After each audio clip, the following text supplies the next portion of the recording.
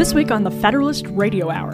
The vaccine mandate was authorized through an obscure clause in OSHA's emergency powers. OSHA was signed into law by President Richard Nixon, which actually also reminds me of another thing Richard Nixon signed, which was Title IX. Subscribe to the Federalist on iTunes or wherever you get your podcasts. Old routines die hard, like those multiple cups of coffee and sugary energy drinks to stay alert.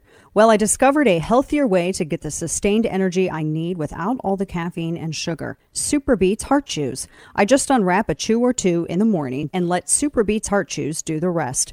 I feel great about what I'm doing for my health. Join me in the new way to start your day with SuperBeets Heart Chews. I challenge you to try it for 30 days and give them your feedback. No more afternoon coffees, energy drinks, and candy for a quick pick-me-up. I've been taking SuperBeets Heart Chews for years, and it's an easy and convenient on-the-go boost to your overall health and energy. Make SuperBeets Chews an essential part of your busy day. To make it easy to get started, I got you up to 45% off plus free shipping at danasbeats.com. Hurry, it's their best offer available anywhere. That's danasbeats.com for up to 45% off. danasbeats.com. And if we look at year over year, this is really hot, up 9.1%, well above the 8.8 we were expecting, and 9.1% puts you at 1981 because 1981 covered 8.9 all the way up to 11%. And finally, the year over year core, which is becoming much more important to the Fed, up 5.9, also higher than expected. Bad all around. Just bad all around. There's nothing good about the numbers that came out today. The inflation report that the Biden administration, I will add, was trying to get a handle on, and it's not working so well with their messaging. Welcome to the program. Dana Lash here with you. Happy Wednesday. And if you signed up to the Substack newsletter, you already got a lot of what we're going to be hitting as well today, and some other stuff too, especially with that video with that came out yesterday with Uvalde, which we're going to get into some of that here shortly. So 9.1% inflation. Just a reminder that this number was all of the, if you want to call them experts, all of them claimed that it was going to be coming in, at 8.3%. If memory serves, that's what they said it was going to be coming in at. So they updated that a couple days ago to 8.8. Oh, wonderful. So well, of course they did, because like in June, at the beginning of June, or actually into last month, they were saying it was going to be 8.3. Yeah. Yep. So then they revised it to say, we think it's going to be 8.8. Well, it's a 9.1% peak. Now, let me pull this up. This was Ron Klain. Oh, yeah. Wait, I got to share this, guys, with hang on. So Ron Klain, so this was June 16th of last year. So this is what Ron Klain had tweeted. He shared this graph from Jesse Lee, who was he was a former special assistant to Obama, et cetera, et cetera. And he said that there are going to be transitory impacts of restarting an economy that was shut down. But a key point in the Fed forecast today. And he said, inflation projected to be down to 2.1% in 2022. I'm going to repeat that again because no one can believe it. 2.1% 2022 is what he said. 2.1. Mm-hmm. That is exactly what he said. 2.1% in 2022. It's not 2.1%. It's 9.1%. Actually, wait, 9.2. Sorry. I was actually 9.1. No, it's 9.1. It's 9.1. 9.1%. So that's what Ron Klain, who is the brain scrambler for the White House, I don't know, he's the White House chief of staff. That's what he tweeted a year ago. Highest rate. And now, the last time we said it, it was 40 years. Now we're at highest rate in 41 years. It just keeps going up. It just keeps getting worse. Worse and worse and worse. Now, also remember, and I'm going to pull this up too. Let me pull this tweet up for you. So this is Congressman David Trone. He represents Maryland's 6th District. He's a Democrat. He retweeted Brian Deese's spin on this because Brian Deese had tweeted, quote, while today's report shows unacceptably high inflation, energy made up 1/2 of the monthly increase and report is backward looking. So that's their talking point. It's a backward looking report. All of them are backward looking because they all clock in and tell you exactly what happened last month and they either revise up or down. That's how this has always worked. Now they're trying to represent that as like a negative. This is asinine. I'm not going to get over the backward looking. Who said that yesterday? That was Corinne Jean-Pierre. And Kane, you gave me, that was audio soundbite, what, 9? Yeah, play this. This is Brian Deese trying to spin it this morning. Listen to this. Well, look, a couple points on today's report, as you just said. The first is, it's backward looking and it doesn't reflect what we've seen over the last 30 days, which is a significant decline in gas prices, down about 40 cents. That June report, about half of it was driven by energy prices, and we've seen moderation since. But the second point is that in the core, inflation remains too high, which is why we need action. And I just want to underscore, if there's one thing to take away from this report, it's that there is more urgency now than ever in Congress moving to pass a bill to try to build more domestic semiconductors, to try to bring down the price of those goods. Yeah. They want more spending, but there's even more. But wait, there's more. So this is what Brian Deese has. So David Trone retweets this.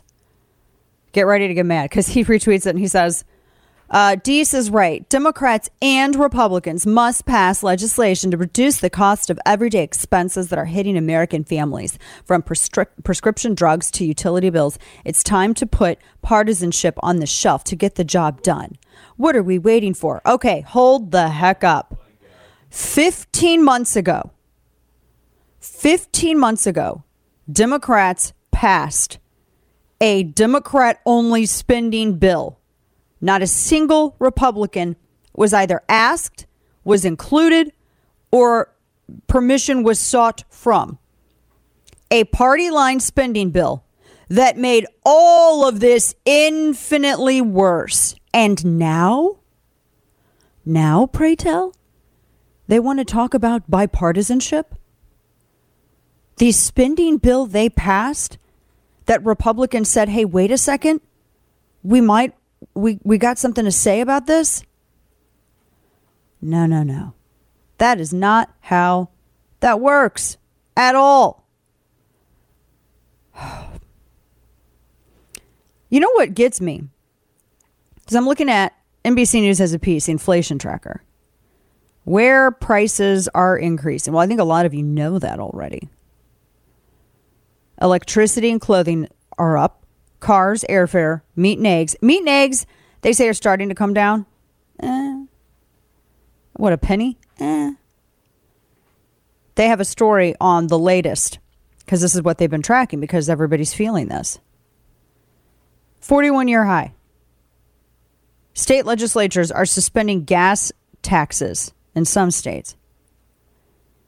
And so the increase year-over-year price changes for major categories of foods.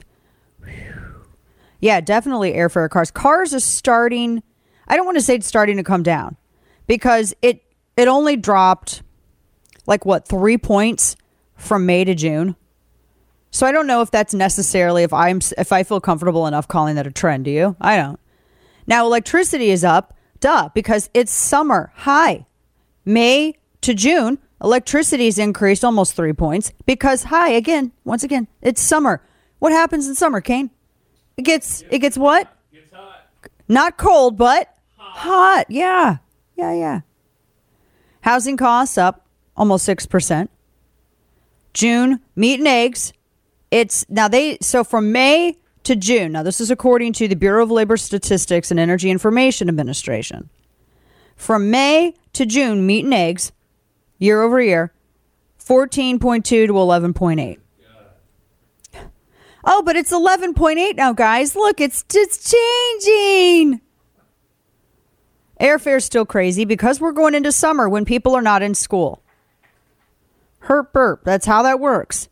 Gas is still ridiculous. 57.6% year over year change. That's nuts. I do want the cars to go down, though. The biggest jump we saw, I mean, it was really worse back in January and February when it was 23.3.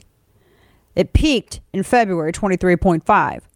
Now what we're looking at is down from 23.5, and that was in February. Now to June, we're at 9.7. That's still an increase that I feel like it's a tax on stupidity if I go out and pay that much for a car when, so out of principle, I can't do it. I'm not doing it. I'm not doing it right now. So it's a mess. And here you have Democrats going, well, we need bipartisan. Hey, Slick, who runs the House, Slick? Who runs the Senate, champ? Hey, genius, who's in the White House? Y'all been running all of this. You remember when we were saying don't do that? That's going to be bad. Not just for you, but for everybody.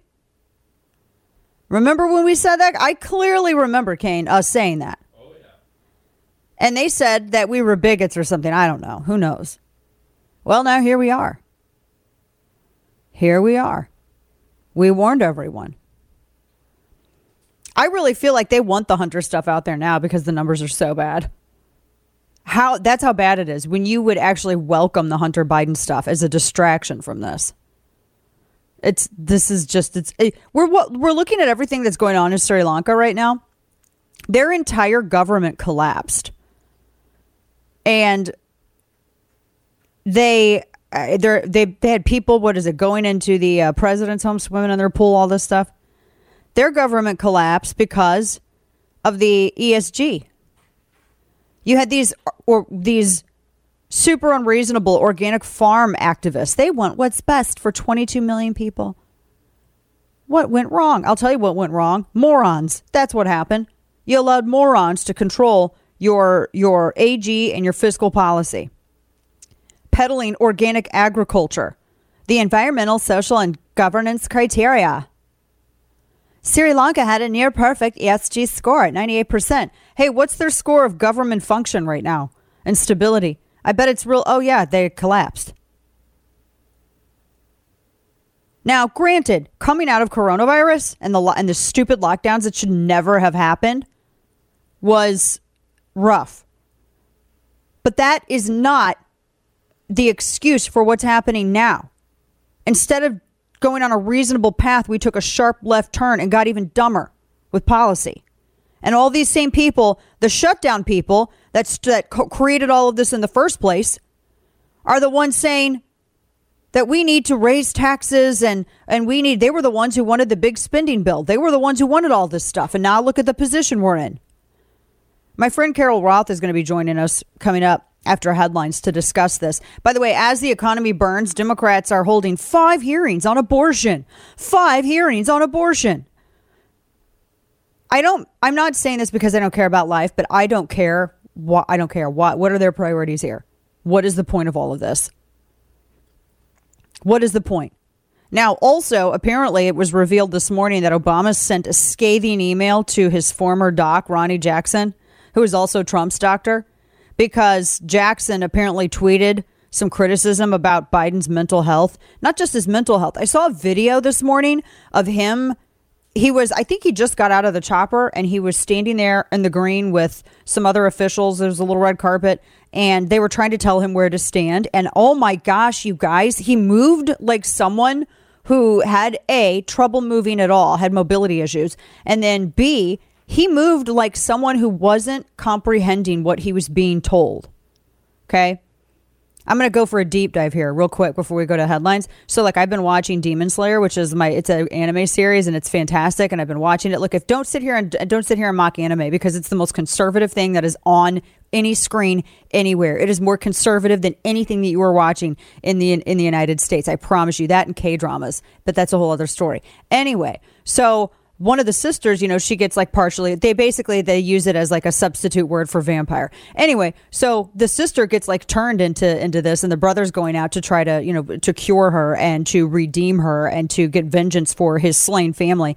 And she's totally out of it. And everyone's wondering what is going on with her mental state. She's more cognitive, has greater cognitive abilities than Joe Biden. I told you it was a deep dive, but it's worth it. Free speech, religious liberty, the Second Amendment. Across the country, your constitutional rights are under constant constant attack, and it's only getting worse by the day, which is why I'm proud to support Patriot Mobile. They're not just America's only Christian conservative cell phone provider. They're one of the few companies fighting back. They offer the same nationwide coverage as the major carriers, so you get the same great service plus the peace of mind that your money is combating the left's attempt to silence you. Patriot Mobile has plans to fit any budget, and their 100% U.S.-based customer support team provides exceptional customer service. Patriot Mobile shares your values and supports organizations fighting for religious freedom, constitutional rights, sanctity of life, our veteran and first responder heroes. Visit patriotmobile.com/Dana or call 972-PATRIOT and get free activation with offer code Dana. Veterans and first responders save even more, so switch today.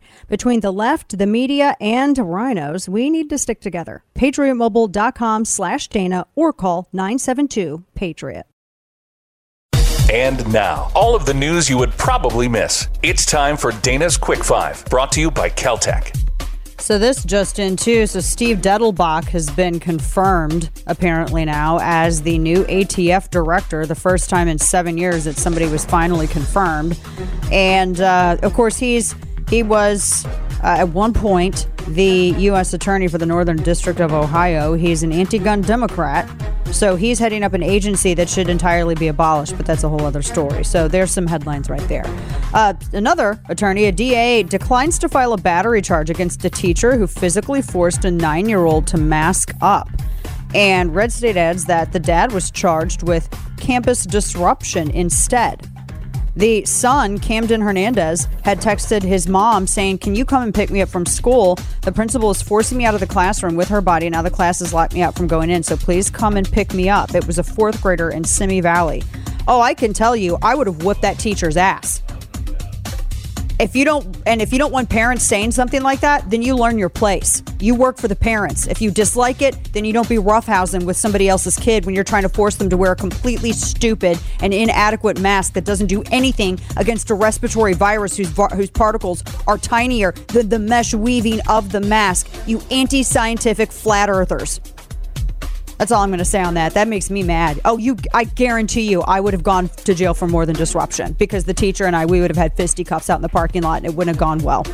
A Cyprus couple was sued $250,000 by their HOA for feeding ducks, and now they could lose their home. What? I mean, ducks are kind of mean, though. I will say that. But feeding ducks at your HOA, this is why I don't like to live with HOAs. Carol Roth joins us next. It's getting hot outside, mostly from all the grills firing up. Summer grilling is upon us, and if you're looking for the perfect cuts to put on your grill this year, look no further than Good Ranchers. Good Ranchers is the place to get 100% American meat this summer. I love how easy it is to get all my favorite cuts of beef, chicken, and even seafood shipped right to my door. With meat prices higher than ever, Good Ranchers is giving you free steaks. That's right, free steaks. So right now, get 2 free 18-ounce prime center cut ribeyes with my code Dana. That's a $100 offer free to you. Visit goodranchers.com/Dana for over 2 pounds of free ribeye steaks added to your order at no cost to you. This is a limited time deal, so don't miss out on your free 18-ounce prime center cut ribeyes because I promise you they're not going to be around for long. Visit goodranchers.com/Dana and use code Dana. That's goodranchers.com/Dana, code Dana. Good Ranchers, American meat delivered. Former Trump White House official Brooke Rollins explains how she and other conservatives are preparing to help the next Republican president advance their agenda and successfully fight the bureaucracy. I'm Bill Walton. On the latest edition of The Bill Walton Show, Rollins also explains how President Trump was able to accomplish so much despite the government working against him, and how getting the right congressional staffers is vital. Follow The Bill Walton Show at Apple, Spotify, or wherever you get your podcasts. Listen to The Dana Show live on the Odyssey app. Weekdays noon to 3 p.m. Eastern Time. Look, a couple points on today's report, as you just said. The first is, it's backward looking and it doesn't reflect what we've seen over the last 30 days, which is a significant decline in gas prices, down about 40 cents. That June report, about half of it was driven by energy prices, and we've seen moderation since. But the second point is that in the core, inflation remains too high, which is why we need action. And I just want to underscore, if there's one thing to take away from this report, it's that there is more urgency now than ever in Congress moving to pass a bill to try to build more domestic semiconductors, to try to bring down the price of those goods. By the way, which are made, the biggest company that makes those is in Taiwan, and that's the country that Joe Biden didn't include in his little Asian business deal. Everyone else was included except for Taiwan because they didn't want to make China mad. Just faxies, you know. Oh my gosh, backward looking. Welcome back to the program. I'm really trying hard to just contain my aggravation over the language that they're using because clearly the talking points went out. It's bad. The numbers are bad. 9.1% inflation is unacceptably high. But they say that, you know, these are out of date figures that don't reflect the full impact. So for this, we wanted to go to the only person that we know is going to give us the straight, not shaken, the story on this. Our friend Carol Roth, who is a former investment banker. She's a television pundit, host, New York Times bestselling author. Her book, The War on Small Business, is a must read. Carol, first off, it's lovely to see you. I'm so happy you're here with us, and thank you for joining us. I have got to get your reaction to Brian Deese's spin here. Yeah, well, first, you call me this truth teller, and normally I like to keep it 100, Dana, but right now with inflation, I can only keep it 77. So, take this all with a grain of salt. I mean, I was reliably informed by the adults that this is the best economy ever. So I'm not really sure what you're worried about. This is amazing. I'm trying to bring some levity to this because it is just infuriating. It is so depressing. This is your dollars, your listeners' dollars, my dollars that everybody has worked hard for, that they've done the right thing, they've saved, they've invested. And these people, these central planners who are so smart and know better, have done nothing but destroyed what you have worked for. So now you are working for longer, for less than before. You can look forward or you can look backwards, but when you go to pay for something, you're getting less no matter what way that you're looking. And everybody should be absolutely furious about it. And the fact that they're just trying to gaslight everybody, I'm just not sure what the strategy is, because people know when they go to the gas station, when they go to buy food, when they're trying to pay their rent, they understand what's happening when they're writing those checks or giving out those credit cards. So I just don't get the gaslighting here. Yeah, you can't lie to people about what's in their bank accounts. And I just can't get over that the best that they have is, well, these are backward-looking numbers. That's how this always is. I mean, they tell you what happened the previous month, and then it's sometimes revised up or revised down. I think they said, that, like, for instance, at the beginning of the month, I think they were expecting like an 8.8 and it's 8.3%. Still, it's ridiculous. But now we're at 9.1%. But that's how this works. Yeah, I mean, not only is it backwards looking, but okay, let's look forward then. What do we have to look forward to next time? If it's not 9.1, if it comes back to 8.6% increase year over year. And by the way, this number, as we know, has been fudged with. The real number that you're actually feeling is about double that. And your wages have not kept up with that inflation. It doesn't matter, again, if you look backwards or look forwards, there's nowhere we can look and not see a train that's coming at us in terms of a really difficult economic environment. And the worst part is that it was all completely avoidable. This was all done by central planning decisions that did not need to be taken by people who are either decoupled with reality, who are intentionally trying to destroy America, or perhaps a little bit of both, because there is no other explanation. And we have to let these people who don't live in reality go somewhere else. They cannot be in charge of multi-trillion-dollar decisions that impacts our livelihoods. Yes, and that's a huge thing. At this, I was looking, American households faced nearly $500 in additional expenses in June just because of the super high inflation. And as Carol, we're talking with Carol Roth, and as Carol was just saying, I mean, it's really double this. I mean, it's really double the 9.1% that we're feeling. An extra $500 in additional expenses. And then to add insult to injury, we've got with Trump. Trone out of, what was he out of, did I say? Ohio? I don't know. He's one of these, I'm just going to be straight about it. He's one of these morons who's, he's got a D after his name. And he's saying, the problem is that we don't have any bipartisanship. Carol, correct me if I'm wrong, but 15, 16 months ago, there was a spending bill that was passed that Republicans were not invited to contribute to or ask questions on or make deductions to or anything like that. That made this all exponentially worse. And it could have been even worse on top of that if you didn't have Joe Manchin, who decided that Build Back Better was really Build Back Broke. You would have had trillions more on top of this. These are the same people who passed a bill in March of last year to send out stimulus checks. Now, the word is stimulus. And they said, no, that's not stimulating the economy. It wasn't the thing that was called stimulus that is stimulating it. Like what world are these people living in? And they just want to keep spending more dollars. We saw this over the past couple of weeks in California. They are going to send out inflation relief checks. Does this scream that I have absolutely no idea on what's causing inflation when you think that sending checks to people is going to help combat inflation in a supply-constrained economy? I just want to go around and slap people. We need to have that as a soundbite. We just need to have that. And whenever we feel like it, we're going to play it. It's going to be a new stinger as well. Talking with Carol Roth, who investment banker, New York Times bestselling author, her book, The War on Small Business. You got to read it because there's a lot of stuff you're not learning or hearing about in the media.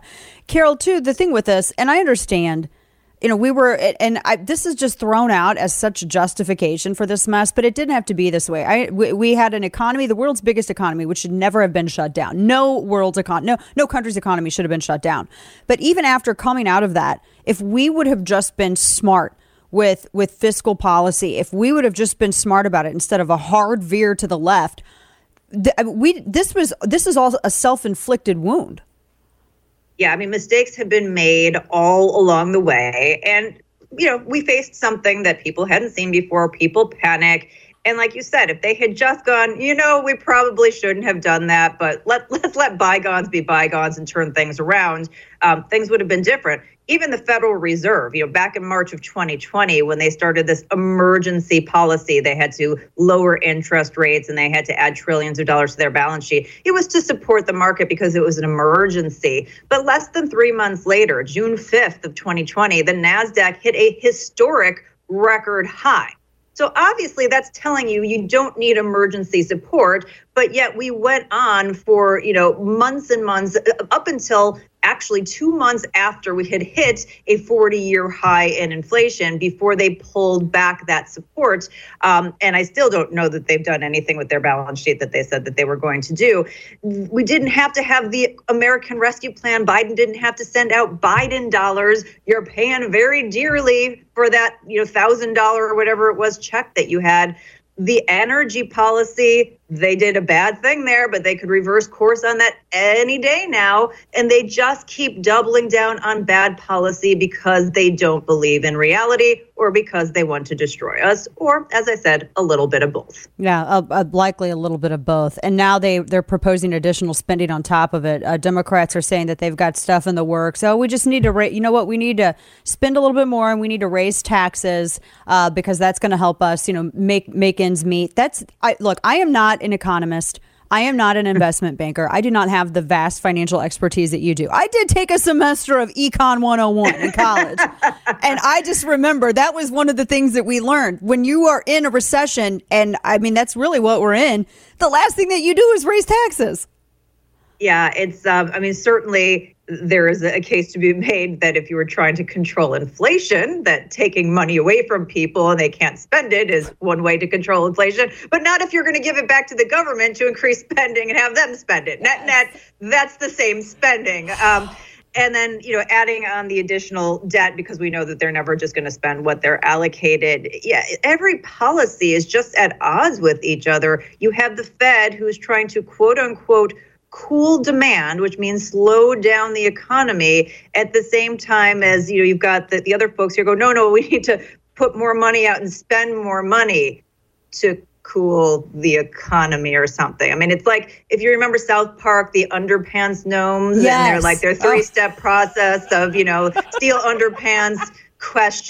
Profit. I feel like that is the level of strategy that we're talking about here from people who are making massive decisions, and they should not have the authority to make those massive decisions and to play God with the economy. And Carol is touching on this headline that I saw. A severe recession needed to cool inflation, Bank of America analysts say, which that was stunning to me, that headline. There's so many other ways to go about this without severe recession that they created. I mean, that's the amazing thing. We're going to burn your house down, then we're going to give you $1 to save it, but that's not enough for you to build it back, but then we're going to say that we saved your house. I mean, the mental gymnastics. I want to give out a gold medal for mental gymnastics, because that's what we're getting from these people who are supposed to be experts.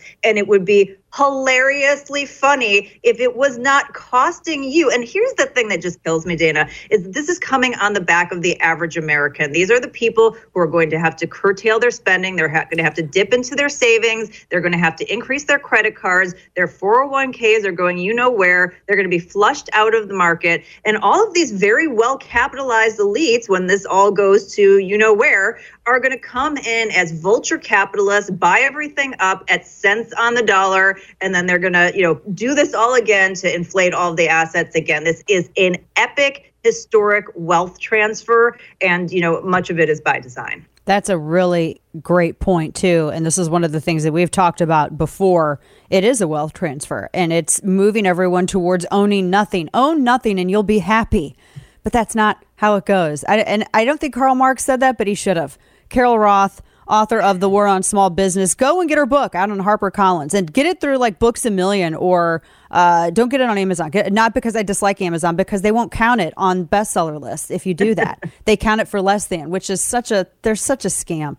Carol, God love you. I'd love to see you. Thank you so much for your expertise on this. We are grateful for your sanity. Good to see you. Back at you. See you soon. That's and we'll make sure too that I put this link in the email newsletter when I send it out. I read her book, and it was very eye-opening. There were things in there. Like I said, I'm not like a financial expert. I did take one Econ 101 class one semester, and there was some basic stuff. I think everybody should be required to do that. There's just like a vast an epidemic of financial stupidity, not just in the country but worldwide. That has to be remedied. Old routines die hard, like those multiple cups of coffee and sugary energy drinks to stay alert. Well, I discovered a healthier way to get the sustained energy I need without all the caffeine and sugar. SuperBeets Heart Chews. I just unwrap a chew or two in the morning and let SuperBeets Heart Chews do the rest. I feel great about what I'm doing for my health. Join me in the new way to start your day with SuperBeets Heart Chews. I challenge you to try it for 30 days and give them your feedback. No more afternoon coffees, energy drinks, and candy for a quick pick-me-up. I've been taking SuperBeets Heart Chews for years, and it's an easy and convenient on-the-go boost to your overall health and energy. Make SuperBeets Chews an essential part of your busy day. To make it easy to get started, I got you up to 45% off plus free shipping at danasbeats.com.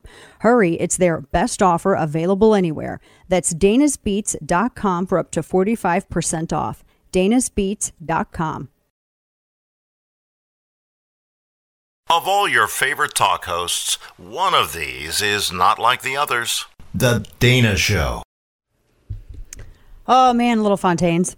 This headline from New York Post is interesting. And I don't dislike the New York Post. I like them. Now, this is Alexander Hamilton's paper of note. Here's the headline. Quote, I make my 4-year-old cleaning machine kid do 12 hours of labor a week. Now, they get into it later. We here like elsewhere in the reality call these chores. They're called chores. Who didn't have chores? Axe murderers? Okay. Who didn't have chores? I don't know. 12 hours? That's like nothing. Sorry. I mean, I think you could make her do more work, Mom. It's a story. This mom is in UK is bucking today's trend of overindulging kids, having their 4-year-old complete 2 hours of chores a day. And they describe her daughter Sienna's chores as a grueling regimen. She says that she started making her kids clean up their toys at age 3, and she does 12 hours of household tasks per week. She puts the groceries away from her mom. She empties the washing machine. She hangs stuff up to dry. She sweeps and vacuums. Yeah, these are called chores. She can strip her own bed and make it. Yeah, all my kids have done this forever. I have not done my kids' clothes. I have not done their laundry in 4 years, 5 years.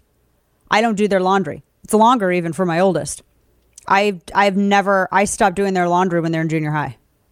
I'm like, no, you got to, if you want clean clothes, you better wash them. If you want clean bed sheets, you better wash them. If you want clean towels in your bathroom, you better wash them. Wash your stuff. I won't do it. They put the dishes away. I'm like, every kid should have chores. Like when they were little, we did it where they would bid out. We'd bid out stuff. And a listener reminded me of this. We would have chores and we would be like, this is what you'll get paid for. Anything beyond, I don't give allowances, never have. Because you're paying people to be a productive member of their own household. I don't do that. That's the same thing as a universal income. That's what an allowance is. And I don't believe in that. Never done it. So we don't do that. We don't do universal incomes, AKA allowances in our house. Never have. If you want money, you got to earn it. Do something beyond the stuff that you are supposed to be doing as a productive member of the household. And I would post stuff up. Like you can get this much for this chore, this much for this chore. And then the oldest would take it and subcontract it out to the youngest. Like it was ridiculous, but it was still, it was kind of smart actually for him to do that. But I mean, this is what, oh my gosh, I had to do this. It helps kids. They learn responsibility. And yeah, as Juan says, that's how it goes. If your kid isn't doing their own laundry, I'm sorry, but I got to question it. I don't care if you don't like the way they do laundry. You got to give it over to them. They need to be doing all this stuff on their own. I stopped. I would say, like, if you need new clothes, here's your budget. You have to budget it in. This is what you got to do. We're not doing. I mean, that's how you got to do it. They need to be raised. People are like, don't want to raise kids anymore. I'm like, I was looking at this like hard labor. This is chores, Slick. These are chores. Golly, they act like you're in the gulag. This is life. Golly, I'm telling you, single people, if you're dating someone, ask them if they had chores as a kid. And if they didn't, run. Second hour on the way. Don't go anywhere. We have that video from Uvalde and a lot more. Stick with us. Keltec Innovation is back to back. You've heard me talk about Keltec's P50 pistol. Now here comes the new 9mm P15 carry pistol. Quality engineered, the 9mm P15 carry pistol is the lightest, thinnest of its kind and Keltec's first striker fire handgun. And as another first, the P15s feature a totally unique patent-pending 15-round extended magazine. Now other features include ambidextrous grip, safety, reversible mag release, and the hybrid fiber optic night sights with fully adjustable rear. That all comes standard. It's from Keltec, inventors of subcompact polymer and now metal handguns. The P15's Gator grip texture on the polymer version increases stability and makes for easy, accurate handling, while the all-metal version offers comfortable but positive traction and a really beautiful wood grip panel. The P15 is the dependable firepower you need to secure your world. See the new 9mm P15 first up close and personal at KeltecWeapons.com. That's KELTEC weapons.com. Together, we are expanding access to transportation. Seems like maybe it's a small issue, it's a big issue. You need to get to go and need to be able to get where you need to go to do the work. Wait, you need to get to go and get to go to where you can go to do the work, right? I heard that correctly? Yeah, that's about right. Where is someone stopping you from getting to go? I have to ponder this. Welcome back to the program. Dana Lashier, your lovable neighborhood curmudgeon. Hashtag get off my lawn. And that is our Vice President, Kamala Harris. I'm not going to tell you what Kane said on break. Thank you. Kane's and I was telling Kane that, so sidebar real quick, and we're going to come back to this. So I got a family member on Facebook, because most of my family is pretty left. And I got one family member who used to be but isn't no more and shares some of the most inappropriate memes that are hysterical but so not I mean, you would be fined 1,000,000 times over for saying some of the stuff that's in these memes. And Kane's like, share them. No, because I'm not going to put that. If we had an HR department, I would totally be written up if I put this in Slack. There's no way. Share it with me. You don't have to share it with everybody. Oh my gosh. And so I think he's trying to have a competition, like and mentally with this family member. Anyway, so what is her point? To get to go to where I'm sorry, just play that one part where she's in the getting to go stuff. Hang on. You need to get to go and need to be able to get where you need to go to do the work. Is someone preventing people from getting to go to somewhere? Lockdowns? What in the hell is this about? What's her point here? Good grief. This is also ridiculous. I don't know. I just don't get it. Anyway, the economic numbers are bad. Job numbers are bad. It's bad. The economy's burning. I don't know what Democrats' priorities are. Here's something else that's interesting. I did see this coming out of Axios. This is how it's being spun.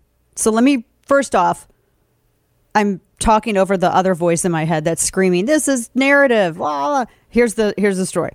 Democrats now have a bigger advantage among white college graduates than they do with non-white voters, according to a New York Times Siena College poll. We're seeing a political alignment in real time. Now, the way it's kind of being spun by the talking points that are coming out about this, they say Democrats are the party of upscale voters. They're concerned with issues like gun control and abortion rights. Republicans are building a multiracial coalition. Yeah, Democrats are building a bougie white party. People who are rich, and so they don't have to care about other issues that everyone else cares about, and they can get involved with things like they believe in phrases called abortion rights, and they look at things like gun control, which no one is concerned about going into midterms, especially if you look at these numbers, the job number, the inflation, the CPI number. They said that Democrats hold a 20-point advantage over Republicans amongst white college-educated voters. They're tied amongst Hispanics, which has never happened. Yeah. So this is interesting. I do agree that it is a political realignment. I don't think that it is a party of upscale voters. That's a weird way to put this, isn't it? What do you think of when I say, oh, they're getting more white college graduates than non-white voters now? And I'm not talking about just like the lowest common denominator, reflexive argument. Think about higher ed. I cannot get that Berkeley law professor out of my head, the one who was arguing with Josh Hawley. People who get degrees in stupidity. And then they go and show their whole backside to the world on C-SPAN. I don't view higher education as being better or more upscale than not. Simply because some of the dumbest people I know have master's degrees. Some of the absolutely dumbest people I know. And some of the smartest people I know, some of them just have a high school diploma. It is anymore, I think a lot of this higher ed is used as a class status symbol rather than a real measure of education. And I'm not knocking education. Unlike, a lot of people on the left, I really support and celebrate autodidactism, but the left doesn't, because they don't view that as being legitimate unless it's sanctioned by something that they have greater faith in than in themselves. And ultimately, that's what this is. So I feel like they have a bigger share now. Can I just say it, of dumb people? Isn't it? It's incredibly ironic, isn't it? Because the people that they trot out there, look at some of their latest, some of their new elected officials that are entering the political world. They came straight out of college and they never worked a day in the private sector. A lot of them are some of them are legacy, like they're second or third generation, going for the same district, whatever. But Republicans, while the left focuses on multiracial coalition, I think that that's a really myopic way to look at this. It's not a multiracial coalition.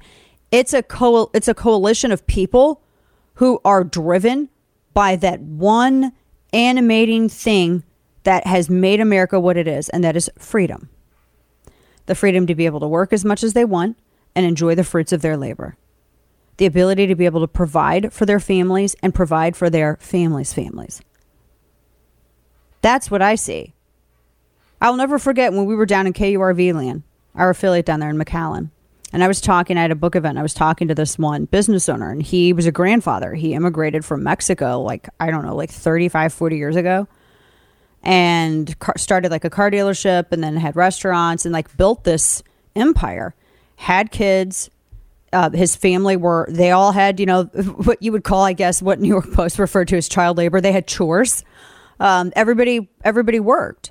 Everybody pitched in and worked, and then it really was it's like a family enterprise. And then the grandkids, they started learning about how to make payroll and economy, and they knew more with their practical education than what I think Axios would refer to as the upscale white college graduates that now Democrats have a bigger advantage with, because these people saw trial and error, and they lived, and they saw what made success. They saw the work ethic that made it. They saw what was required in terms of understanding finance that made it. And people have the freedom to do that in the United States. That's what it's all about. And the left looks at people like that and castigates them. Somehow they're selfish because they were able to accumulate this much and take care of their families. And then they mock kids like this from families like that, saying, "Oh, well, you're this is inherited wealth. This is privilege." No, this is a grandfather who worked their backside off, creating something literally out of nothing, and kids who expanded to it, and now grandchildren who are working and expanding it. That's not wrong. And it's not what the definition of selfish isn't them working hard and being the first to be there in the morning and the last to leave. It's people who covet that. That's the selfishness. And so I'm looking at this poll, and I feel like this really spells doom for Democrats. Because did we not have this big debate last month? The left was insisting, they're the ones who go out and this was from the Buffalo. It was last month. It was the Buffalo murder. And from that tragedy was this big conversation about what America, how America's always been, and apparently this is a non-PC phrase now, always been like a melting pot of everybody. And I don't know why that's like a shameful thing to say now, but I think that's something to be celebrated because it just reinforces that animating spirit of liberty. But there was this huge conversation about how the electorate is changing in America, and Democrats were like, "Oh, that's why Republicans are freaking out, because more black and brown voters, et cetera, et cetera." Remember that whole conversation? Yeah. But now they are actually more so the white college graduate party than non-white now. So this really spells doom for them. I'm totally okay with this. Don't say anything to them. This is just us talking by ourselves. Don't say anything to these people. Just shh. Biden's job approval sank to 33%. 33%. It's so bad. Kane goes, November can't get here fast enough. Yes, it can, because it's going to get worse, dude. Do you think these people are going to do anything good from here on out? No, they're not. I watched a video of him not even able to stand on a red carpet earlier today. If you're watching the simulcast of the nationally syndicated radio show on the 1st, Biden has to be shown by two people where to go on the red carpet after deplaning from Air Force One. Who moves like that? He has his hands like a little T-Rex in front of him. He like awkwardly moves. Like, what in the world? It's weird, man. Now, here's something else interesting. The Bidens apparently are being slammed. Hunter's former Venice, California neighbors are up in arms over the homeless tent city that took over since he left. And he had moved into this. He had lived in a $25,000 per month rented canal front home in Venice with his 24-hour Secret Service protection. And they said that because of Secret Service, there were a lot of homeless encampments that disappeared. When he moved out last year, a tent city of homeless people sprung up again. And he moved to this real swanky home on Malibu, a mansion in Malibu. And then there was a next door mansion that he had Secret Service live in because Hunter Biden he only wants the best. It might be Biden inflation for all of you out there, but Hunter Biden's living his best life, getting his super swanky mansion in Malibu, and the taxpayers foot the bill for the mansion next door for Secret Service. So he moved to Malibu, where he was spending pretty much the same, this huge panoramic Pacific Ocean view home. Now, apparently, I guess they moved out again. So I guess they've moved out and they don't live there anymore. I don't know. I don't know where they probably went to another spot in Malibu or like Beverly Hills or something, I'm sure. But yeah, the homeless encampment. Good heavens. It's just fascinating to me. It's just fascinating. It really is.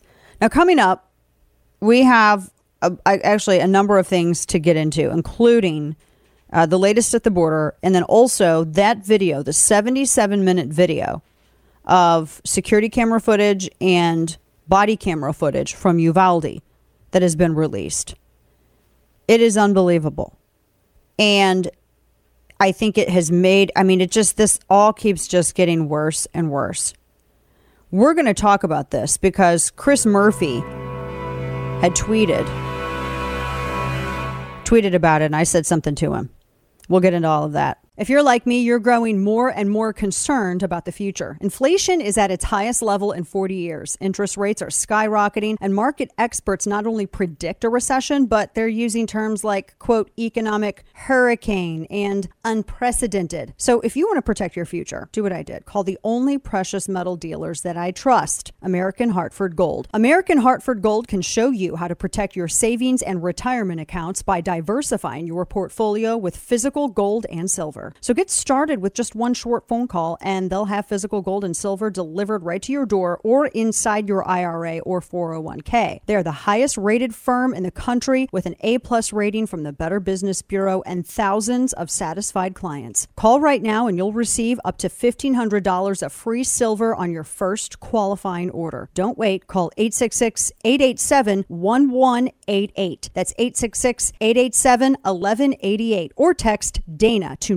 998899. Protect your future with American Hartford Gold. 866-887-1188 or text Dana to 998899. And now, all of the news you would probably miss. It's time for Dana's Quick 5, brought to you by Caltech. So, Anthony Fauci apparently says coronavirus vaccines, quote, don't protect overly well against infection. So that means they're not vaccines. There you go. That seems obvious, right? We all knew this. We all talked about it. School counselors, and I wanted to touch on this again. They've been saying that students are experiencing the highest level of anxiety and depression ever seen. It is the New York Times, which conducted a survey of 362 school counselors across the nation. They said that the foundational skills for learning need to be retaught, that children took the brunt of the suffering from the draconian lockdown measures and mask mandates in schools, which of course they did. And they said that many students are frozen socially and emotionally at the age they were when the pandemic started. 94% of counselors reported heightened levels of anxiety and depression, 88% reported emotional issues, 75% reported conflict resolution problems. And 72% of counselors said students regularly broke classroom rules, and 67 showed signs of low self-esteem, whereas 59 reported students had trouble making friends. Of course they did. This is what the lockdowns did, and an entire generation is now still dealing with it. Now, UPS has a new ghost gun shipping rule that is said to potentially disrupt the industry under policy, trying to comply with the Biden administration's new rules on ghost guns. So corporate shipping giant UPS has stopped delivering for some American retailers that sell parts for firearms. They call them ghost guns, even though they're not guns. It could be an unmilled chunk of aluminum, or if you're British, aluminium. After pressure from Democrats and the rollout of new federal rules aimed at cracking down stupidly on the parts. They're not by themselves parts. That's like it's like ordering a seat from a company and calling that seat a car. It's the same thing. It's so stupid. So they're now suspending, apparently, UPS shipping some of this. Up next, Congressman Chip Roy joins us to talk about the border and so much more. Stick with us. This week on the Federalist Radio Hour. And the pandemic was a sort of... There's an opening to talk to folks on the left about the administrative state when the vaccine mandate was authorized through an obscure clause in OSHA's emergency powers.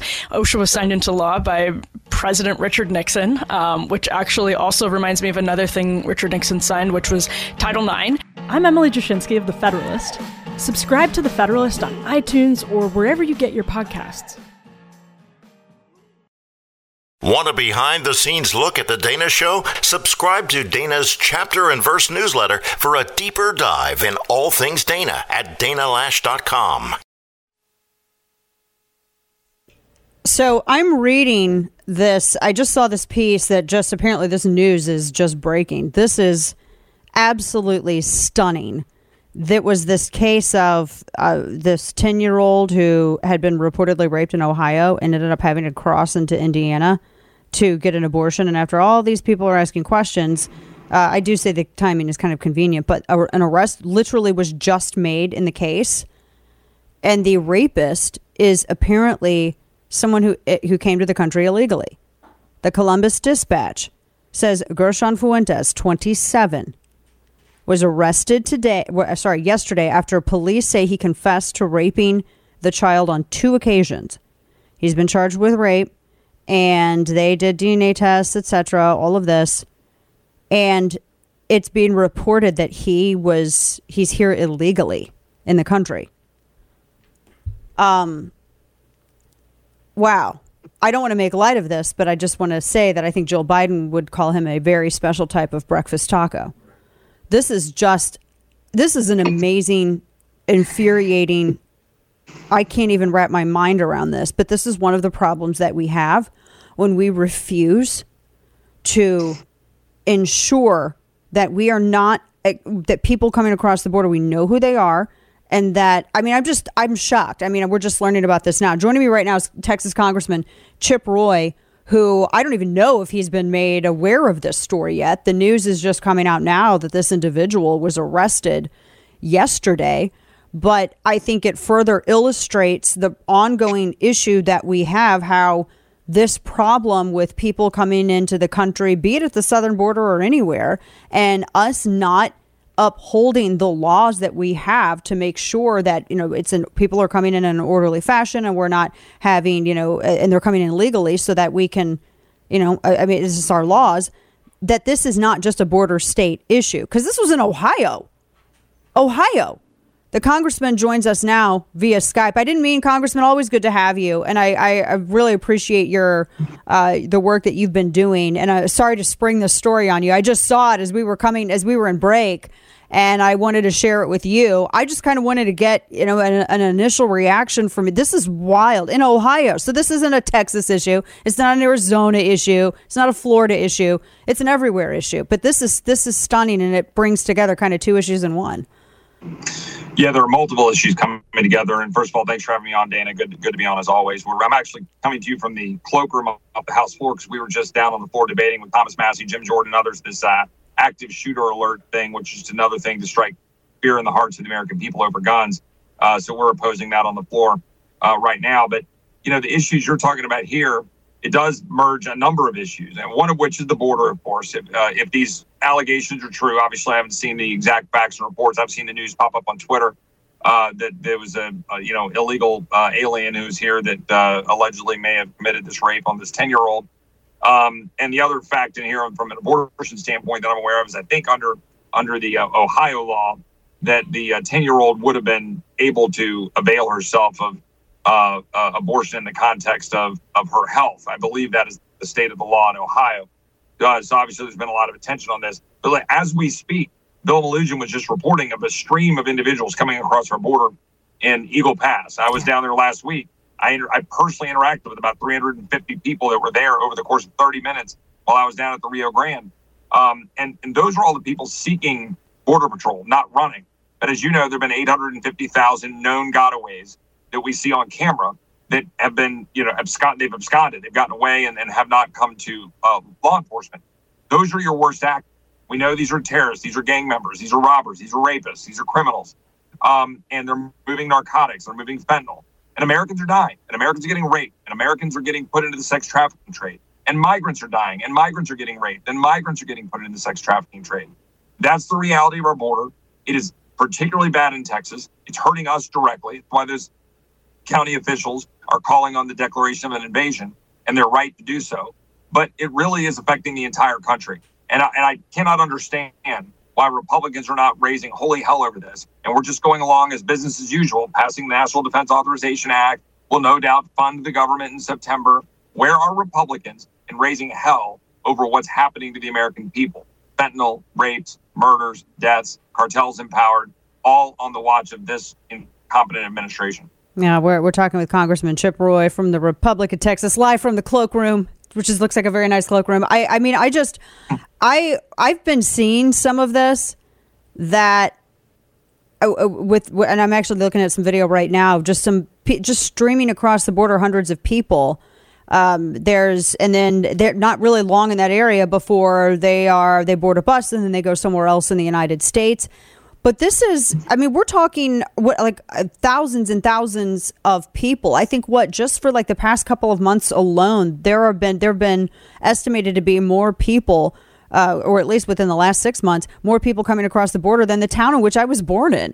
That 36,000 people is a kind of a small town. The town in which I was born in, that's insane. These are whole entire cities that over the span of a few weeks that are coming across the border, and we have no idea that people are, who they say they are. It's kind of the honor system, so to speak. Yeah, well, we're running at about 8,000 apprehensions a day, which means we would surpass the town you grew up in about 3 or 4 days. Oh, geez. We're running at 2,000 a day of the known gotaways. So you're really closer to that 10,000 number. We have apprehended something like 3 million people under this administration, 1.5 million this fiscal year. Wait, under the 1.5 million just this fiscal year alone? Yeah, since the end of September, 1.5 million people have been apprehended. That's bigger than the entire town of San Antonio, which I represent. Bigger than the entire city of San Antonio. But that's, again, we've had 800,000 known gotaways in that same time. This is what we're dealing with. And I don't know how to put into words the reaction of the people that I know and that I represent in Texas, and particularly those in South Texas that are near the district I represent, what it's doing to them, what it's doing to their ranches, what it's doing to their psychology, their economy, their livestock, the fences getting cut, the bodies they find, the Brooks County mobile morgue, where there are 48 migrants in a mobile morgue in Brooks County, where there was last year about 20 something that were found in that same county. When I was down at the Rio Grande, the moms that were coming across, carrying a child like a sack of potatoes, barely able to get by because of the 170-degree heat, and Border Patrol's grabbing the kid and getting them water and trying to give them help. This is no way for a country to be doing this in the name of compassion. It's absolutely absurd, and we're empowering cartels, endangering migrants, endangering Americans, and it's real. And I don't know what the situation is with this rapist in Ohio, whether it's an undocumented or illegal alien or not. Maybe it was, maybe it wasn't, but I know that there are plenty of criminals in the United States due to our open borders. I know that there are tons of fentanyl in the United States killing Americans, 107,000 opioid poisonings last year. 107,000. That's insane. Dana, you remember the 80s when we were freaking out over cocaine? That was about 10,000 people a year dying. We're talking about 107,000. And high-profile people dying from fentanyl. 500,000 pills, fentanyl-laced pills found in a car with these women in Arizona just a couple of weeks ago. It's all over the place. Oh, my gosh. We're talking with Congressman Chip Roy, who you mentioned a little bit ago, the bill that the House is debating. It's like it's kind of an Amber Alert system for active shooters. And They say that it's, from what I understand, it's Representative David Ciciline's bill. And it's supposed to give local police departments the ability to send out Amber Alert-like messages during such incidents. My question is, what do they determine to be first off, and this is going to sound, of course, for people on the left who don't understand this, they're not going to grasp this question. But we're also talking about people who define active shooters or mass casualty incidents or school shootings as, I have a whole chapter on this in my second book. I mean, the Everytown people and others would define a drug deal that went sideways 3 blocks from a school as a school shooting. So who gets to determine what meets the measure of defining it as such? And how does this help? Because it seems like this this kind of compromises the police to be able to act quickly if everybody now is getting the same information. I don't know. I'm just made of questions about this. Yeah, there's tons of questions. And Jim Jordan, Thomas Massey, myself, Dan Bishop, Matt Gaetz, we were all down on the floor a little bit ago raising these questions. In particular, raising the question about, well, what happens if there's a shooter 6 blocks away or 2 miles down the road and you've got a concert with 5,000 people there and an alert goes off and then there's a stampede, or right, all of those things. The fact is, this is a state and local issue. This is something that we, the people of Texas, are perfectly capable of figuring out. We can figure out our police situation. You and I, no doubt, I haven't talked to you about it, are both very concerned, angry about what we've seen so far coming out of Uvalde, the video that was released yesterday and so forth. I'm also waiting to cast judgment on each individual member as we look for the reports to come out. But what we see is troubling. We are capable as Texans of figuring that out. But you don't need Washington coming in and saying, we're going to have a Department of Justice czar with $2 million budget to go around working with states to create some organized alert system. And on the floor, I was pointing out that we'd be better off having a congressional harm alert system or a congressional stupidity alert system with how much damage Congress does every day for the American people to know what Congress is inflicting upon them every single day. Yeah. And to your point, Congressman, I remember with the Boston terror attack, and when those 2 individuals were on the run, that would be considered, and it was an active. They were active shooters. They were on the run, and I just remember it was in the evening, and this was hours after the marathon, and this went on. The chase went on for hours, and at one point, Boston police and then the FBI and I think even the elected officials from Massachusetts were saying, please stop sharing all of this information on social media, because as it came out, these 2 terrorists, people were listening to, police scanners and putting all of this stuff on social media. And there were a number of reports, including local media in Boston, that were saying they were actually kind of using that to try to evade police. How can we be, I just don't know if there's any assurances that something like this wouldn't actually do the same thing elsewhere. Yeah, I think that's a significant problem. And I think another problem with it is, again, you've got to allow locals to make decisions about, well, how much are you alerting? What are you alerting for? Right. What if you're in the middle of a tornado? What if you're in the middle of a drought, as we are in Texas? You got fire alerts. You got an Amber Alert. It's like, well, how many alerts do you get on your phone? I mute most of them, right? Because you get so many, you don't pay attention. Those kinds of things. Like you start like disregarding, or the opposite occurred. You're just bombarded with negativity. Social media is already the devil anyway, right? I mean, if I could abolish all social media right now, I would. Yeah. I've gotten off of all of it except for Twitter, which I use to look at news, basically. Well, and not to interrupt you, but to your point about the locality, I mean, I've gotten alerts before about stuff in Houston. I'm in Dallas. Right.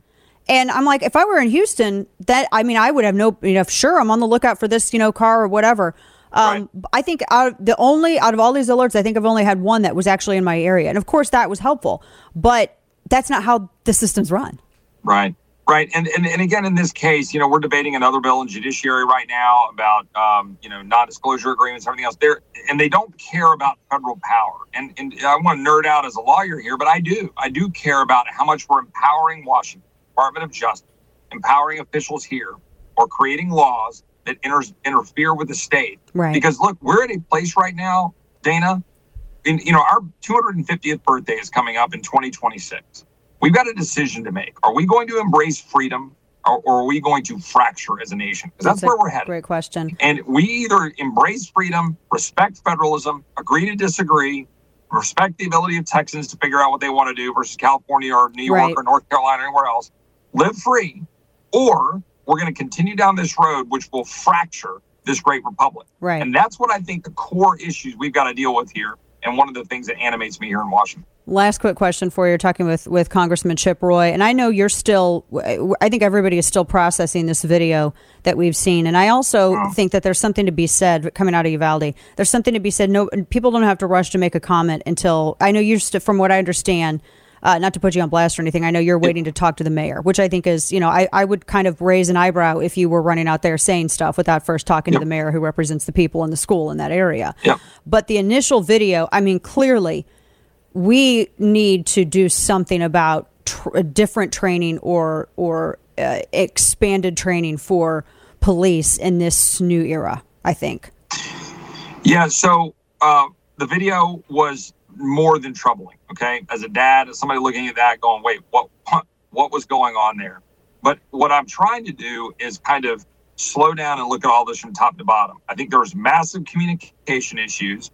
Radio's not working. I think there was massive numbers of assumptions made. I don't think there was any clarity with who was in charge. I think we had so many law enforcement there that nobody was actually calling the shots. I think that there's problems ranging from the local officials, maybe DPS. We ought to have the full review to know who was deciding what.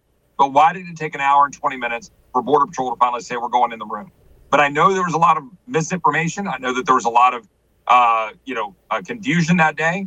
And we don't need law enforcement doing that. You need to have the right training. The law enforcement needs to go in. And I think I saw something yesterday about one of the law enforcement guys was requesting permission to shoot the guy before he went in the school. I think I saw that story. Again, I've not confirmed that. I haven't talked to anybody. I don't like, as a former prosecutor, I hate speculation. If that's true, why? If I see a dude with a gun running into a school, I'm sorry, man. With an AR and you're running into the school, I think I'm probably in the sort of shoot first, ask questions later. But especially when that guy was shooting somewhere else. And so that's a concern for me. Is there liability issues there? Does this get into the whole qualified immunity debate and going after law enforcement? I don't know. But what we've got is a cultural problem where, we've got a society that says rely on police instead of defending yourself. And then you've got police showing up, and that didn't work out in this case. And they have no constitutional obligation to defend you, technically. Castle Rock v. Gonzalez. And, of course, that one federal ruling and Parkland parents. We're running out of time at this point. But, Congressman, I really appreciate your I just think the responsible way in that you approach all of this, because I see some people like Chris Murphy and everybody running out, and I'm like, y'all didn't even know the story changed so many times. We're going to talk about it coming up next hour, but appreciate the work that you're doing in DC on the behalf of not just Texans but everybody. Congressman Chip Roy, thank you so much, sir. Good to see you. Thank you, Dana. God bless you, Chris, your whole family. Take care. God bless. Thank you. It's his life mission to make bad decisions. It's time for Florida Man. Man, Florida really is the Australia of America. It really is. A Florida man found a bear rummaging through his garage refrigerator, all casual-like, getting himself a snack. On July 11th, Jason Mickle of Sanford said a neighbor alerted him there was an intruder in his garage. And he goes out, and there is straight up a bear on its back feet going through the fridge. And then, it was startled by Mickle's presence, and it just calmly walked out of the garage and left a trail of snacks in the driveway. Mickle got into his car and calmly followed the bear as the bear ate snacks and kind of literally walked on its back legs down the driveway into the neighborhood. That's not freaky. And it went into the woods. This could have ended so much worse, but I kind of also think that you got a new friend, dude. Stay with us. We've got a lot more on the way. Third hour next. When we were last together before the snafu, we were discussing the situation with Biden's polling and all of that stuff. And I wanted to get into the latest that had happened, was going on with Uvalde. And I sent a piece out about this last night. And we're going to talk about this because there's a lot to unpack here. And I am just shocked by just some of the ways, like, for instance, Senator Chris Murphy, who he's from Connecticut. And I just thought this was distasteful. He said, quote, "The Uvalde video puts to bed forever the question of whether the way to deal with bad guys with guns is to make sure there are more good guys with guns."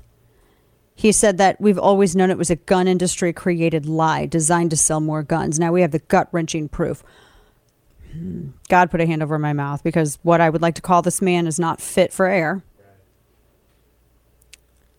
Just goes to show you that ethics and decency and humanity are not required to be a senator from Connecticut. There were no good guys that I saw. There was a response, kind of. But here's the big issue, and we're going to talk about this in depth. People like Chris Murphy tell us that only the police should carry guns, and that also simultaneously they should be defunded. And yet the only people, and that they should be the only people allowed to carry without question. Yet they have no legal obligation to protect any of us. Castle Rock v. Gonzalez and the federal court ruling from Parkland. That's the real scam. And it's perpetuated by people like one Mr. Christopher Murphy. Just inexcusable. So we're going to talk about that at length because the video, I watched the full video. And we're also going to talk about the reaction because apparently the media, this was going to be released Sunday, but what they wanted to do was to give families a little time to see to see the video if they wanted to see it and sort of prep them for it. And that's completely understandable. And that's how it should have gone. And apparently it didn't go that way. It was released without everyone seeing it. And some of the parents saw it for the first time in the press. We're going to talk about that. We have headlines now.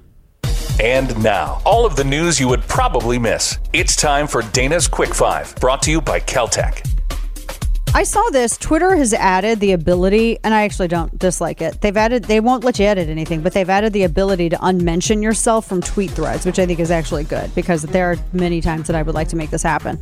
You can leave a conversation on its platform. So users can now unmention themselves from a thread. So conversations that initially mention them no longer appear in their mentions. And that's a number of additional updates to the platform. But at the same time, if you're shadow banned and all of that, they're going to shadow ban themselves out of competitiveness in business. That's what's going to end up happening. In India, they're set to overtake China in population by 2023. Oh, I love this. Oh, yes, I like this. I'm totally fine with this. They're on track to overtake China by 2023, according to UN projections, with an expected population of over 1.4 billion people. China's population is expected to decline next year, seeing its population shrink for the first time in decades. They have one of the lowest birth rates in the world at 1.15 per woman, well below the replacement rate of 2.1. And after decades, they had the one-child policy and mandatory abortions if you had over one child. After decades of pushing these birth rates down, now they're trying to reverse course because they just realized what they did to themselves. They have a crisis of an aging population and a severe sex imbalance. They're pursuing a 3-child policy now for tax incentives for couples to have more kids, but birth rates are still dropping precipitously, and it's still only 1.15 children per woman in 2021. That's down even from 1.3 in 2020. That is the only country facing a shrinking population. And by 2050, 61 countries are expected to experience a 1% population decline by 2050. So I think that's what's going to be China's undoing. Right there. So if you just wait it out a little bit, and India, they're capitalists. I really think we should have spent a lot more time, by the way, being friends with India, just saying. But very, very interesting. Also, a couple of headlines from some previous ones that we didn't get to last time. Leonardo DiCaprio apparently offered Mayor Pete Buttigieg debate tips in 2020. This is what TMZ is reporting. It didn't help, did it? It didn't help, apparently. He apparently offered a private coaching session. And I don't think that Pete Buttigieg accepted it. I don't know. Just wild. Also, in terms of defense and military, questions are being asked as to whether or not America's all-volunteer military service can survive a dearth of volunteers. Well, if they wouldn't wokeify everything, just saying, at some point, Democrats are going to try to argue for a return to the draft because it was them who wanted to bring it back in the early aughts. They're going to use this as the reason why. I'm just banking on it. just waiting on it.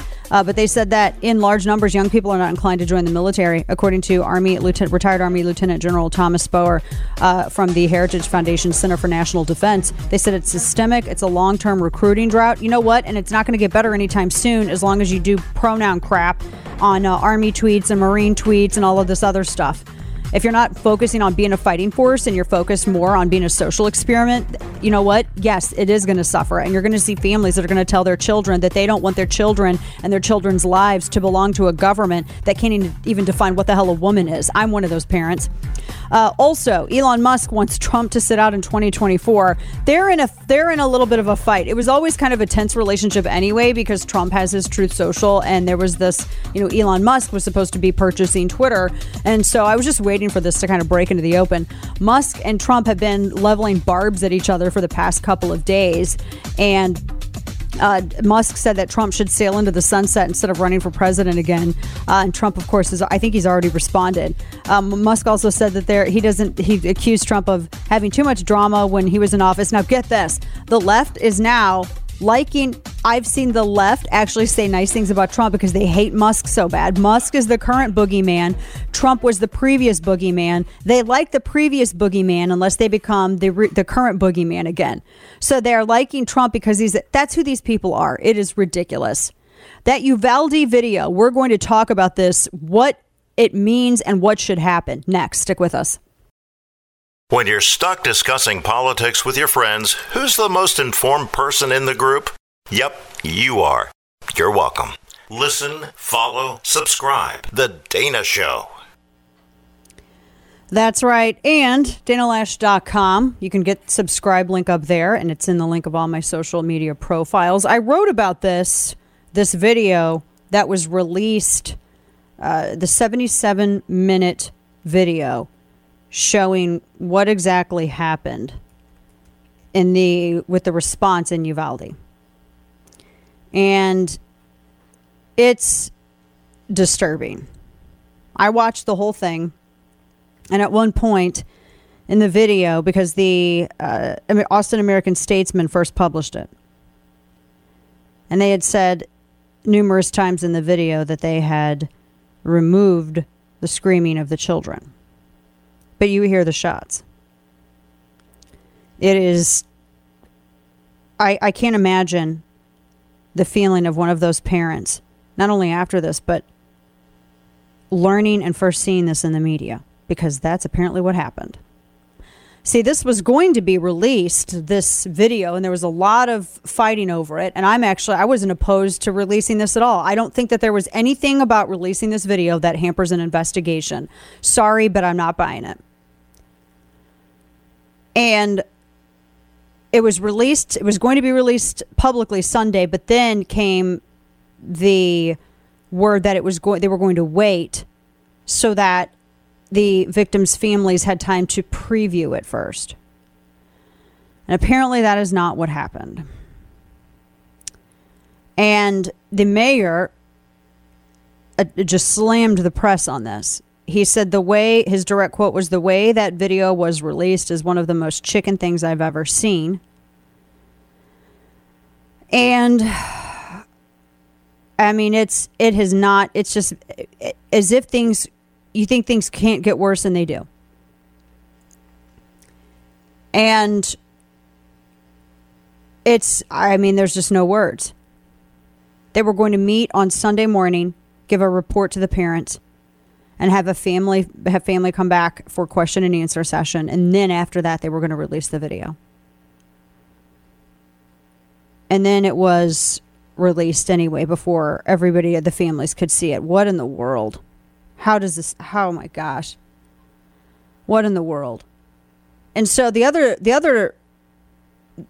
some of the other discussion that came out over this is that they apparently someone, I don't know, the thing said every news agency knew that we were talking to the House in Texas, and the House then went to Austin American-Statesman and KVUE-TV, said this was going to happen, and they said the families were going to see the video, but they didn't need to see the killer coming in, and they didn't need to hear the shots. They didn't need to hear that. And wow, that's just the way it was released. I don't know. Now, some people are saying it was released that way because they felt that officials were trying to prevent the video from coming out publicly at all. And I got to say, I can't really entirely discount those accusations because just the messaging was all over. In the after this, I've never seen anything like it except for Parkland. It was all over the place. The video shows the killer entering the school, rifle totally in full view, and Congressman Chip Roy, who was on with me previously, had said that there were reports that one of the officers who had responded was asking permission to take a shot because he saw this individual. I mean, I agree with the congressman. I see somebody like that going in a school like that. Yeah, I think that would have, and I think there are a lot of officers out there who also said that would have ended differently with them. But the thing that gets me, I mean, the whole thing is just unbelievable. He goes into the classroom, and for 2.5 minutes, he's in a classroom with the teachers and these kids by himself, and you can hear every shot. And then 3 minutes after he goes in, officers come in, and they go down the hall, and at one point they turn and run away. One guy looks like he flagged the officer behind him because he was running so fast with his gun in hand when they heard shots. Now, the video is even further heartbreaking, and it's infuriating. It just confirms the worst. A full 77 minutes. You see another officer come and get hand sanitizer while they're in all their gear and they're waiting, for the BORTAC to show up. I mean, what in the world? And all while this was happening outside, parents were tased, pepper sprayed, and handcuffed if they tried to rush in and save their children. I am without words. And there are so many stories of them. There were also reporters there. It's not just the parents saying this. It's other reporters who were there getting it on video who were saying this. So it's not like these are made up stories. There's video of it. Mike Baker of the New York Times was one of the first to start reporting it. He saw it. There's a lot of people talking about failure. And yeah, I think it's important to note who and what failed. But I think it's important to move past that too, so you can talk about how to fix it. Yeah, the police response was a complete failure here. I'm gonna say this right off the bat, and then I'm not going to touch it again. I do not back the blue blindly. I only back good enforcement of constitutional law. Sure, police are often unfairly castigated for the actions of criminals, and it's no wonder why nobody wants to do the job much anymore. But no, I do not at all believe that the hesitation of the police in the video that we see was the product of some anti-police narrative. It was cowardice. You had officers literally sprinting down the hallway away from gunfire, knowing full well that the lives of the children and the teachers inside were on the line. You had parents outside who would not hesitate to take a bullet to save the lives of their kids or other people's kids, who were treated more aggressively than the killer in those 77 minutes. The video is indefensible, and justifiable anger is reserved for anybody who believes that we are not allowed to criticize bad enforcement or lack thereof, or who try to myopically argue that legitimate criticism of bad policing is equal to opposition towards police. So let's establish that and shut that down. Yes, the police failed here. Now, I shared with you Chris Murphy's tweet earlier, because I see people already eager to use this as, good guys with guns don't stop anything. Well, that's not true. We know defensive gun usage does that 2.1 million times more. By the way, you don't have to take my word for it. That's literally the CDC under Barack Obama and the DOJ, FBI Uniform Crime Reports and Local Reporting. 2 books on it. Feel free to read it. The receipts are included. Schools are gun-free zones, and they have been for 30 years due to the Gun-Free School Zones Act. So we're told that only police should carry guns. They are the only people who should carry without question. Yet they have no legal obligation to defend any of us. Castle Rock v. Gonzalez. The recent federal court ruling from 15 months ago with Parkland parents. Oh, and they should also be simultaneously defunded. Gun-free zones failed. We disallow lawful carry, and we have made the simple subject of armed and better trained school resource officers, and not just one per campus either, a controversial issue.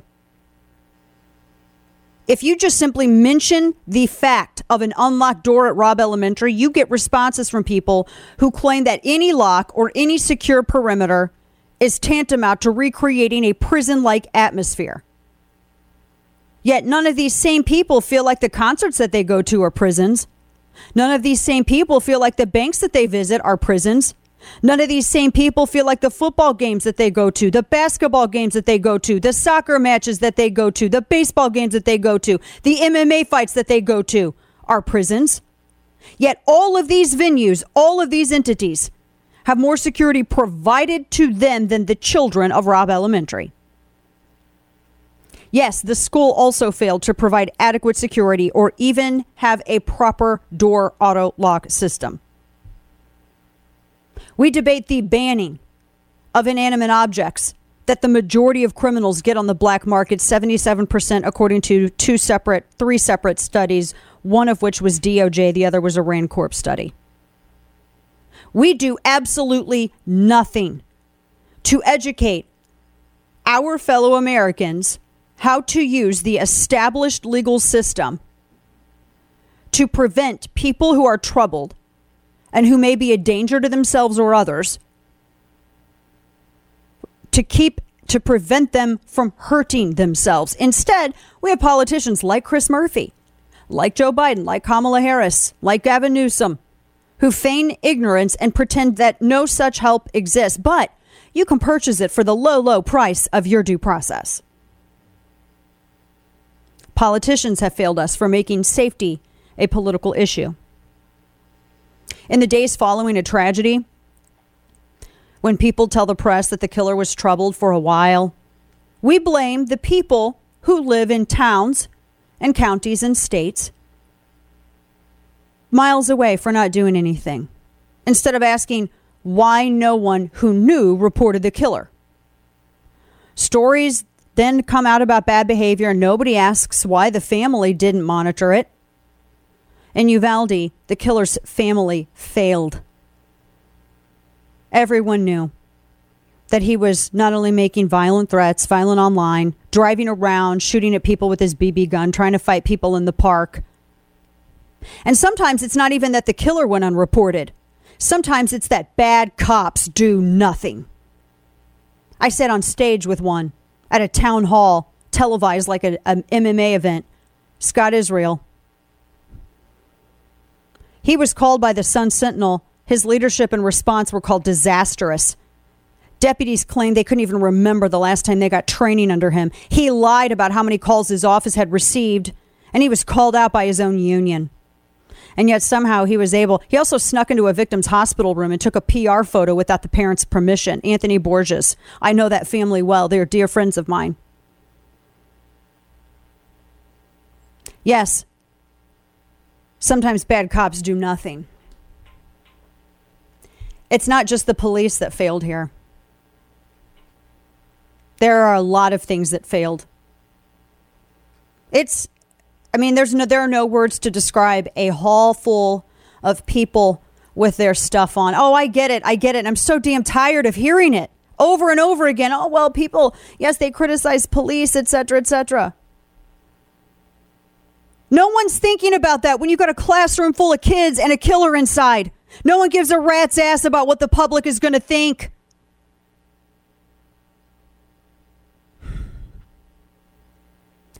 We can't defend ourselves. We're thrown in prison like Jose Alba if we defend ourselves. We lose our law license and have our careers ruined if we defend ourselves on our own property after angry mobs of people literally break down a private gate and trespass on private property while screaming threats at you on your own private property. If a pedophile tries to attack you and then another convicted of assault tries to bash your head in with a skateboard and you defend yourself using lethal force, that's a big no-no. Don't you know criminals have a right? We have a messed up view of defense and justice in this country. That has also failed. Like I said, I don't back the blue blindly. Like I didn't back hairdressers being arrested during lockdown. Nail techs being arrested during lockdown. People by themselves paddleboarding in California being chased down by the guard during lockdown. No knocks. Red flag service. I don't back it blindly. My last word on this is that there were good cops that were there. And they were the ones that basically gave a one-finger salute with their actions to the orders, and they went in the school. Those are the ones we need to empower. Not these soft Punisher phone screen having hand sanitizer getting female copulatory organs.